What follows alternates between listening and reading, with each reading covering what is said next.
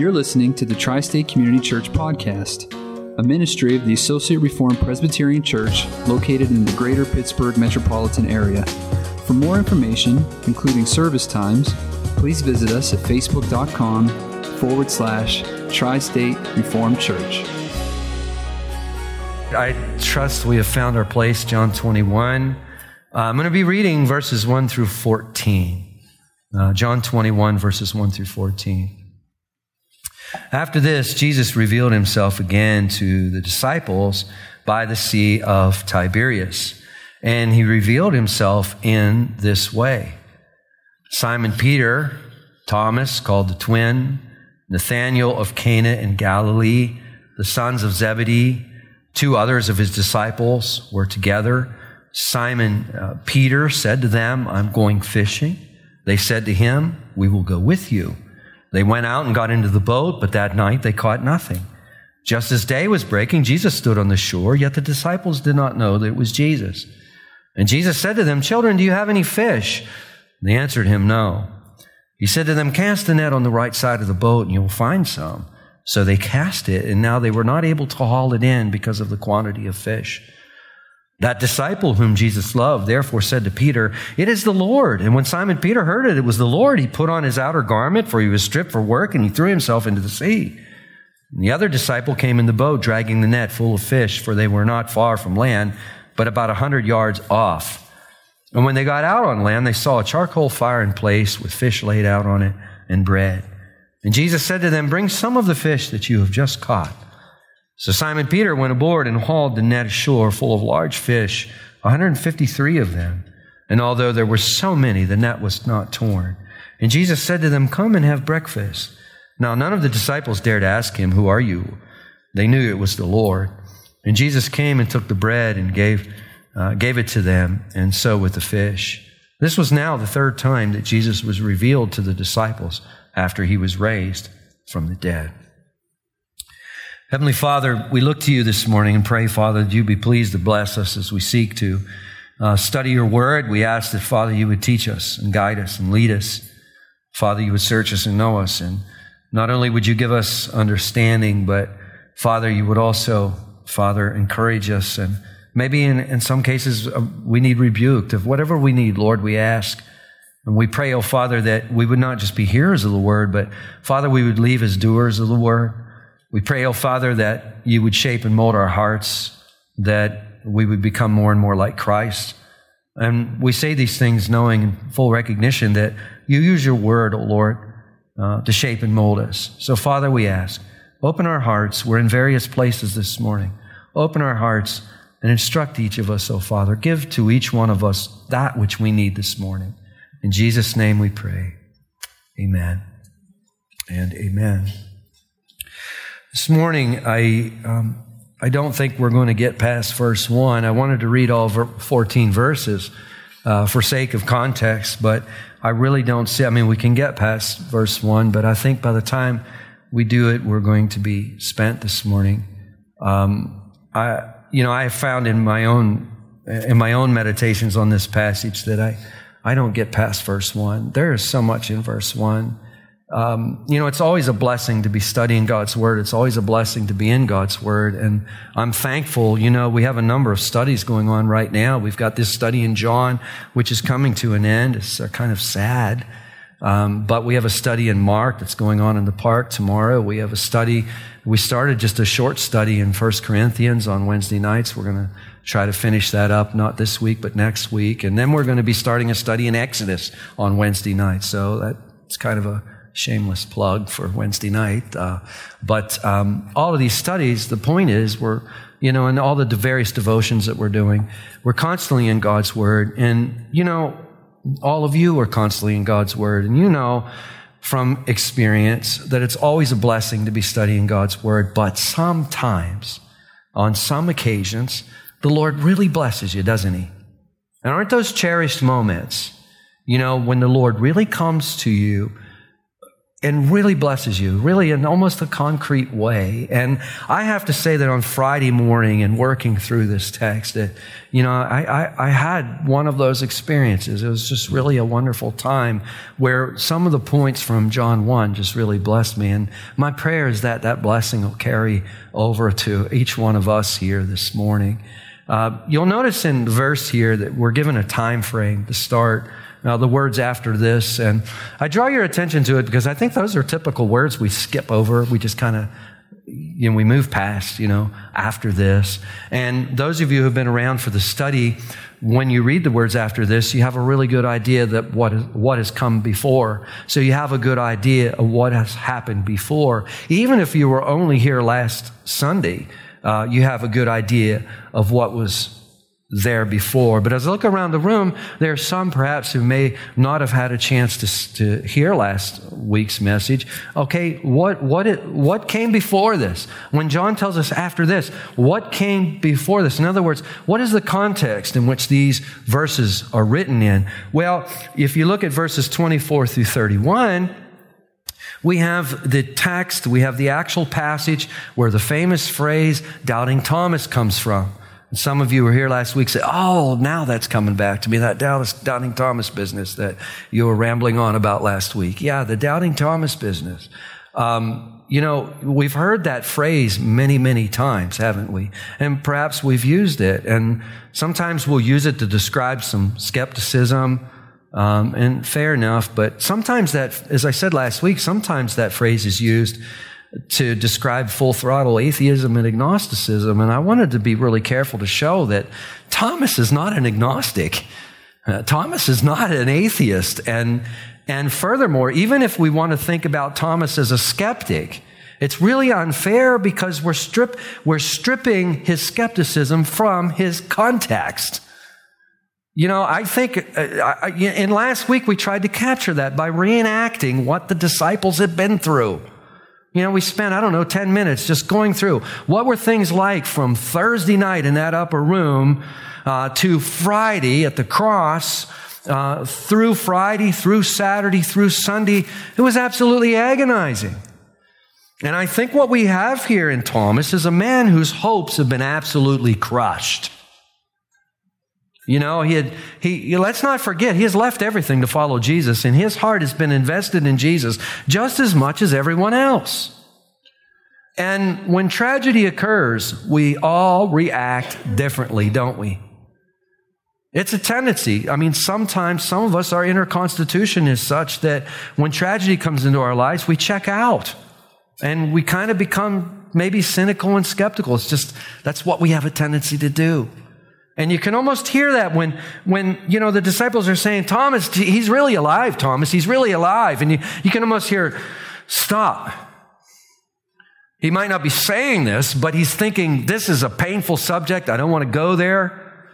Stop. You're all seeing what you want to see. I realize your enthusiasm. I share your enthusiasm. But unless I touch his body, unless I touch those marks on his hands, unless I put my hand in his side, I'm checking out. I'm just not going to go there. And too often when we use the phrase doubting Thomas, we're divorcing it from all that, aren't we? Well, in this wonderful passage, verses 24 through really 29, we find Jesus bringing healing to Thomas, don't we? And how does he do it? He does it by appearing to Thomas. He does it by appearing to Thomas. And when he appears to Thomas, then we get one of the greatest professions of faith in all of the New Testament. It's funny that he's not remembered by that. And it's been said over and over again that Thomas should be remembered by his confession, not his doubts. And we're not going to get there this morning, but as we go through chapter 21, I don't think we'll get that far this morning, but sometimes we have a tendency to see things that way.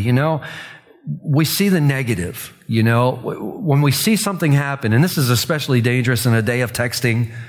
You know, every time I text someone, I'm always worried it's going to be misunderstood. And there's a good reason for that, because sometimes it gets misunderstood. Sometimes we can put ill construction on things, and we'll talk more about that later, but it's always good for us to put a positive construction on things when it's hanging in the balance. But more about that later. But what we see here now is that Thomas has met the risen Lord. And he pronounces this great profession. Thomas answered him, "My Lord and my God." Now, in terms of time frame, we know that this is happening exactly 1 week after what we could call Resurrection Sunday. The Sunday that Jesus is raised from the grave. The Sunday that Mary discovers Jesus' tomb to be empty. It's 1 week after that. It's a Sunday. And in verse 19, we have the account, if you will, of Jesus appearing to the disciples on Resurrection Sunday, or we might say the first Easter Sunday, if you would want to use that language, the first Easter Sunday. So here are the time frames. So when we come to John 21 and we see after this, what are we referring to? Well, we're referring to after this second appearance. Now, we're given another time frame in this verse that's a little more concealed. We've got to dig a little bit to get to it. But notice the disciples are no longer in Jerusalem, but they're by the Sea of Tiberias. Do you see that in verse 1? Chapter 21, verse 1. The disciples are by the Sea of Tiberias. And some of us say, it's the Sea of Tiberias. You know, if it said Lake Marlin, I'd know where you're talking about, you know. But the Sea of Tiberias, where's the Sea of Tiberias? And this can be confusing because sometimes the same place has multiple names. In Luke chapter 5, verse 1, the sea is called the Sea of Gennesaret. But more often than not, it is referred to as the Sea of Galilee. They say, Sea of Galilee, got it. Okay, that's Stephanie. Got it. I got it. Sea of Galilee. Well, incidentally, this little tidbit here, the Sea of Tiberias, helps us in many ways date the book of John. You know, I don't think in the whole course of this study I've said one thing about the date of John. When was John written? In all probability, certainly, it was written between 70 AD and 100 AD.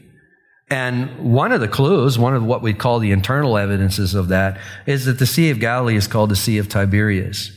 Now, the history books tell us that the sea wasn't commonly called the Sea of Tiberias until the latter parts of the first century.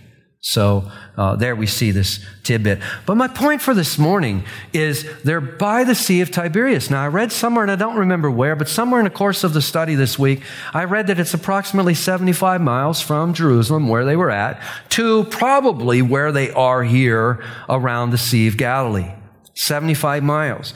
Now, we probably all have a rough idea how far 75 miles are. You're on your way to the beach and you see the destination. It says 500 miles. You know that's a long ways, but as it starts breaking down and you start seeing 75 miles, we're going 70 miles an hour, 75 miles. We're going to be there in just a little over an hour if we don't stop, right?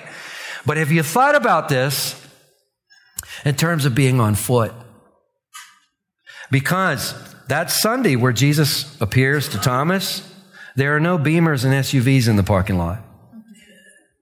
Okay, what were the Beamers and the SUVs? They were these things called sandals. Imagine walking, and I Googled yesterday, I was thinking this through, how to make this more concrete, and I was thinking, what's 75 miles? I'm thinking Morgantown's probably about 75 miles away, so I Googled it, and it's 86 miles from New Cumberland to Morgantown. Now, I suppose where you're going to go in Morgantown, you could add to that, but it's roughly 75 miles, and I'm thinking, okay, 75 miles. Mount Morris, I bet if Morgantown is 86 miles, Mount Morris is probably spot on. Sure enough, 75.9 miles to Mount Morris. Megan's going, yeah, I know that trip really well. Working at Ruby Hospital, you do, don't you? 75 miles. Now, let's suppose, okay, it's Sunday. We're all gathered. Jesus appears to us, and word has been given to us. Jesus has given word to us that he wants us to go to Galilee. He's going to meet us there. So we got that word. We're to go to Galilee. Okay, we're not going to be there the next day. You follow me? If we were going to walk from here to Mount Morris, how long do you suppose it would take us? Tammy and I were down in Davis, West Virginia here just a while back, and we did a lot of hiking while we were down there. I think one day we estimated we walked between 7 and 10 miles in the woods, up and down and all around. And it's doable. It's reasonable. Tammy took it easy on me, and it was doable and it was reasonable. But okay, 10 miles a day, if we were just kind of lollygagging through the woods, we weren't in a hurry to get anywhere. But if we wanted to really go, I suppose we could probably walk 20 miles a day, you think? 20 miles a day? That sounds daunting. But even at that, it's going to take you about 4 days. And my whole point is, this is probably 7 to 10 days later. By the time they leave the Feast of Unleavened Bread, the Passover feast that they're observing here, it's probably 10 days later, I'd guess. Now, this will have more bearing in what comes next, but I want to develop it now and get it in our minds here. So we see after this, by the Sea of Tiberias, it's rough. Well, we're going to say it's 10 days later. Jesus revealed himself again to the disciples, and he revealed himself in this way. Now, some of you, because you've heard me make a lot of noise about this, might already realize something else about that verse that's really calling out to us. And what's interesting about Scripture is that Scripture is amazingly concise, isn't it? And let's think about the size of our books if it wasn't. Imagine if Scripture wasn't so concise, how big the volumes would become. Each book would be bigger. All 66 books would become bigger. And what's often amazing is how much is said with so few words. The Holy Spirit inspiring the biblical author to write, he often says so much with so few words. And I think most of us could look at this verse and say, you know what, we could simplify this verse. We don't have to use the word revealed twice. I think all of us could easily conceive of rewriting this verse and doing away with one of the words revealed. But this is the point. It's being emphasized. After Jesus revealed himself again to the disciples by the Sea of Tiberias, he revealed himself in this way. And we see it again in verse 14, and that forms what we call an inclusio, or a set of bookends, if you will. Why did I stop reading at verse 14? Because that's where this particular cohesive thought kind of ends. There's overlap in John. John's tricky to do this with. But you'll notice in verse 14, this was now the third time that Jesus was revealed to the disciples after he was raised from the dead. That is a really helpful comment. And it sets us up to really start to begin to understand what's going on here. Jesus is continually revealing himself to his disciples. Sometimes we say, well, it's not a new thought. Rick, we got that. We know the story. We hear it every April. We know that story. Let's stop and think about it for a moment. And let's ask the question that 3-year-olds are famous for. Why? Right? Why? They are famous for that, aren't they? You're about to have another 3-year-old here. And sorry to bring that up, but 3-year-olds are famous. They ask the why question. Why? Why? Well, one of the reasons is Jesus' presence with the disciples is changing. Prior to the crucifixion, Jesus was physically with them for 3 years, wasn't he? And to get the gist of this, just turn back to chapter 20 and we're going to look at verse 17. I think if someone who has preached through John's gospel before, someone who's got a really good understanding of John's gospel may offer some criticism to my exposition of it, in regards to chapter 20. If they wanted to say, Rick, you hardly spent any time on verse 17, they would be correct. I did hardly spend any time on verse 17, but right now we're going to change that.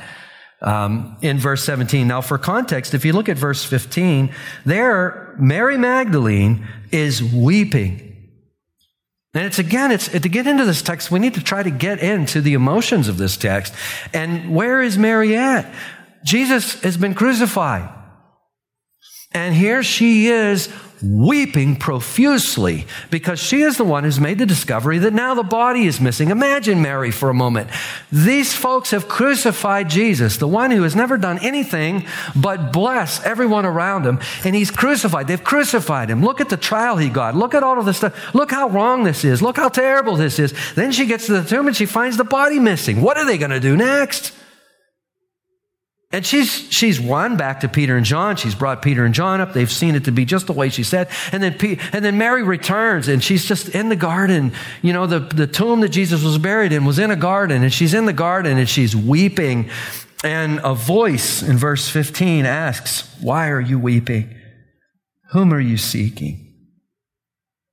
And she thinks it's the gardener speaking to her. And look what she says. She says, "Sir, if you've carried him away, tell me where you've laid him, and I will take him away." She's not thinking resurrection. She's thinking someone stole the body, isn't she? She's thinking what we would all be thinking. Well, look at verse 16. Jesus said to her, "Mary." And she turned to him in Aramaic and said, "Rabboni," which means teacher. And we made a lot of noise about that because what's significant about that is the shepherd is calling his sheep, and his sheep know his voice. And if you're in Christ this morning, you know his voice too, don't you? And what does Mary do? Mary clings to Jesus. She's clinging to him. She's holding on to him. In that moment, think about what has evaporated. That heaviness of grief, that heaviness of hopelessness that's engraved. Think about what she's been going through. She's hopeless. She's despondent. She's depressed. All of that stuff is all lifted up, and it's replaced with this incredible joy while she's holding on to Jesus. She's holding on to him. Imagine how you would be holding on to Jesus. And look at verse 17, because it really makes you scratch your head. Look what Jesus says. He says, "Do not cling to me, for I have not yet ascended to the Father, but go to my brothers and say to them, I am ascending to my Father and your Father. Go to my God and your God." And a lot of ink has been spilled on this. This is why someone could rightfully criticize my work on John 20. I imagine if I was preaching at the seminary, there would probably be some students say, "You didn't say nothing about 17. You didn't bring up 17.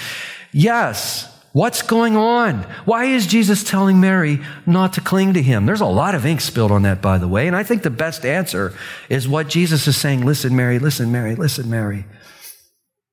My presence with you is not going to be like it's been.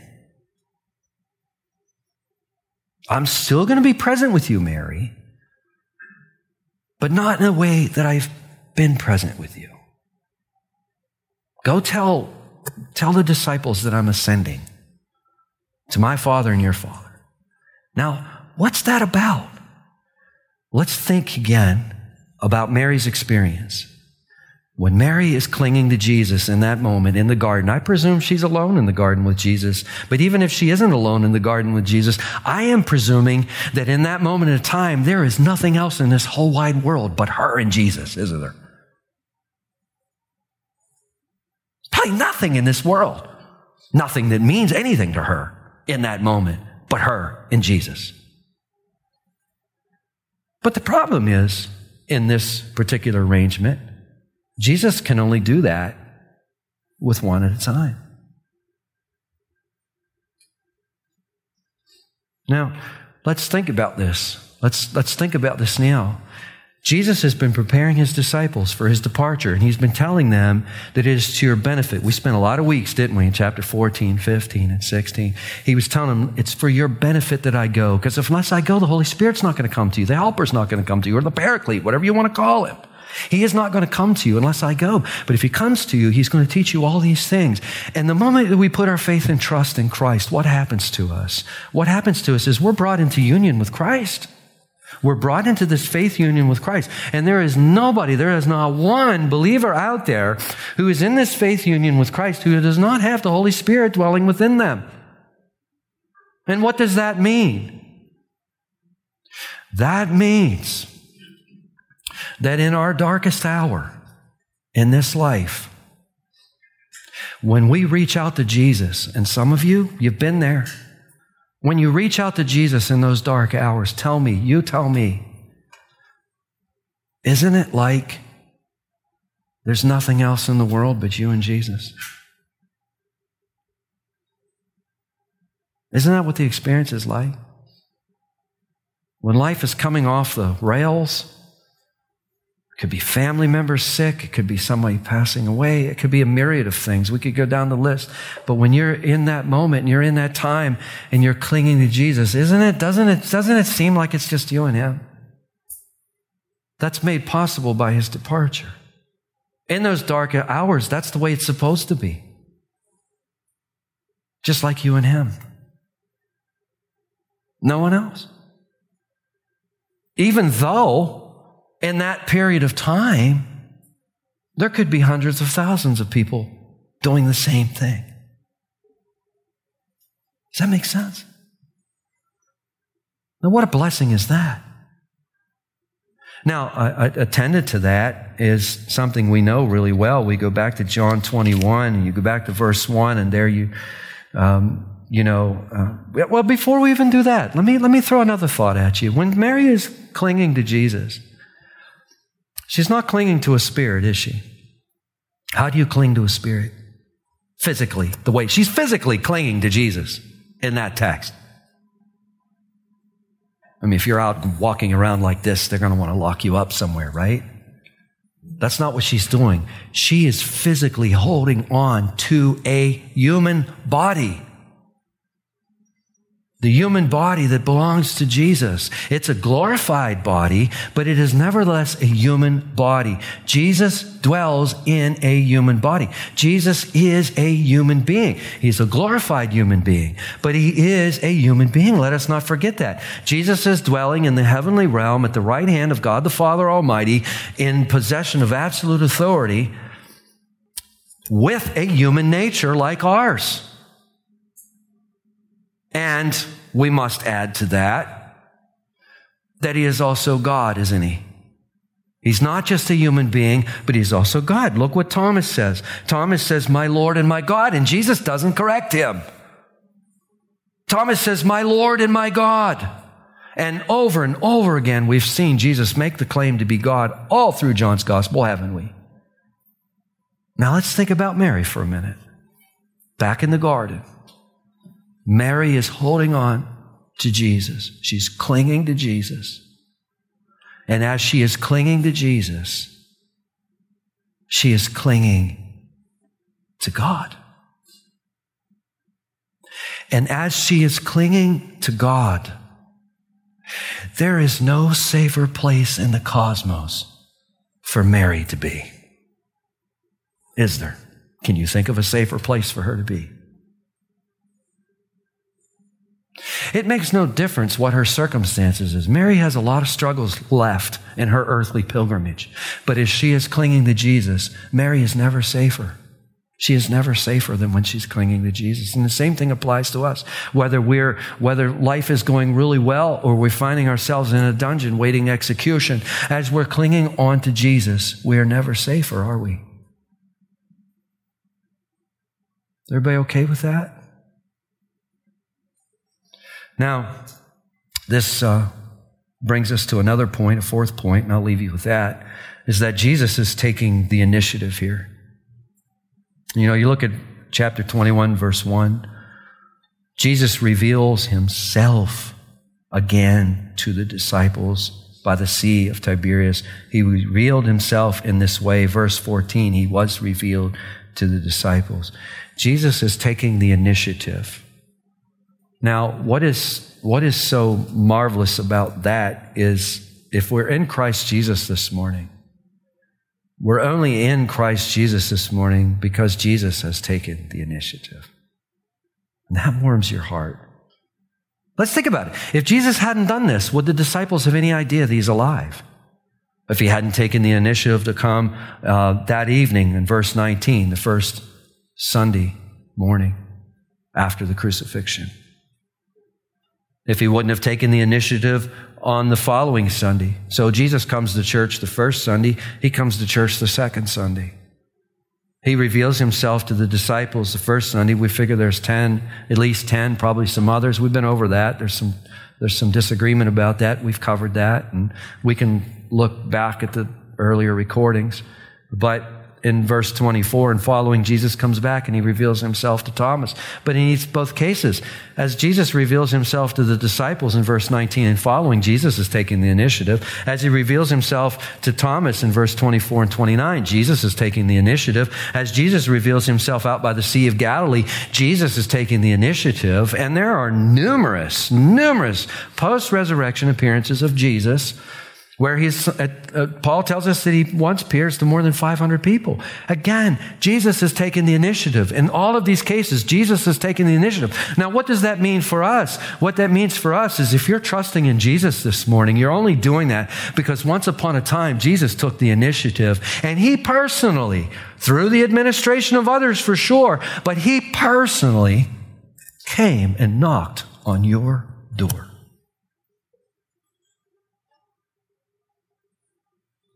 That's amazing, isn't it? You know, the devotion that I did down at the park this morning, that PA is now so loud down there. And when I try to talk kind of quiet because I'm worried it's going to be like so loud. But one of the points that I was making is that, it was from 1 John 4:19, where John tells us we love because he first loved us. And I was just going through some basic things that kind of stall that love. We love him because he first loved us. Alexander McLaren many years ago said rightfully that no man loves God until he first understands that God loves him. And I went through a couple of things. If Jesus is just a concept to us, and some of you have heard that. I've said, is Jesus a concept to you, or is he a real living presence in your life? Ask that question. You've heard me ask that question. And, there's once upon a time, some have said just a concept. But we're happy to say now that's not the case. He's a real live living presence in your life. So if we think of Jesus as just a concept, it's hard to love a concept, isn't it? A concept's just an abstract idea. It's hard to love that. It's hard to, we might love the idea, but do we expect the idea to love us? I don't know what has any of those kinds of expectations. If we do, maybe we've got some grounding it needs to tended to, because it's not how it works.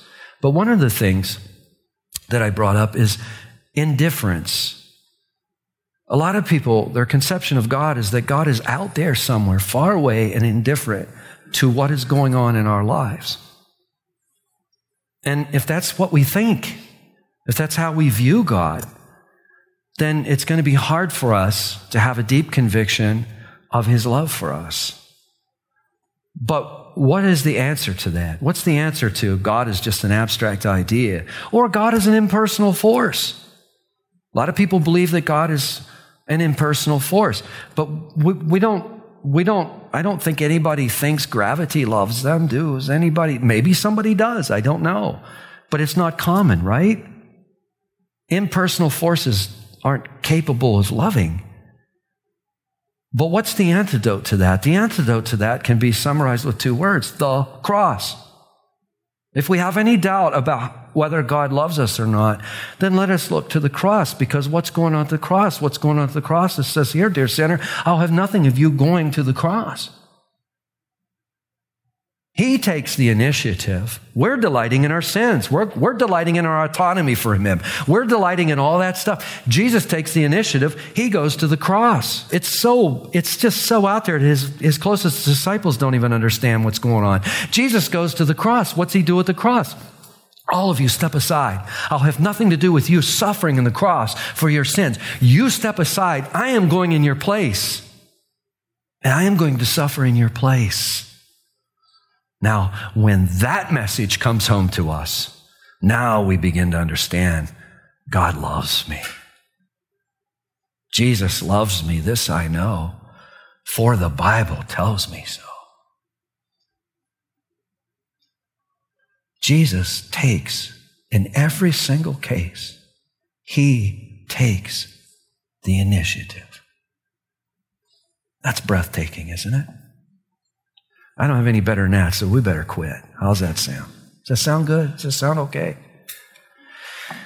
Heavenly Father, Lord, as we try to proclaim these things, Father, as we've already said in this morning's service, that the English language is just, it has its limitations in praising you. It has its limitations in describing you. But Father, there's more to it than that. Our own perceptions and our own minds have their limitations. But, oh, Father, we attempt this morning to go out as far as we can to try to see the grandeur, of your love for us, the grandeur of the initiative you've taken.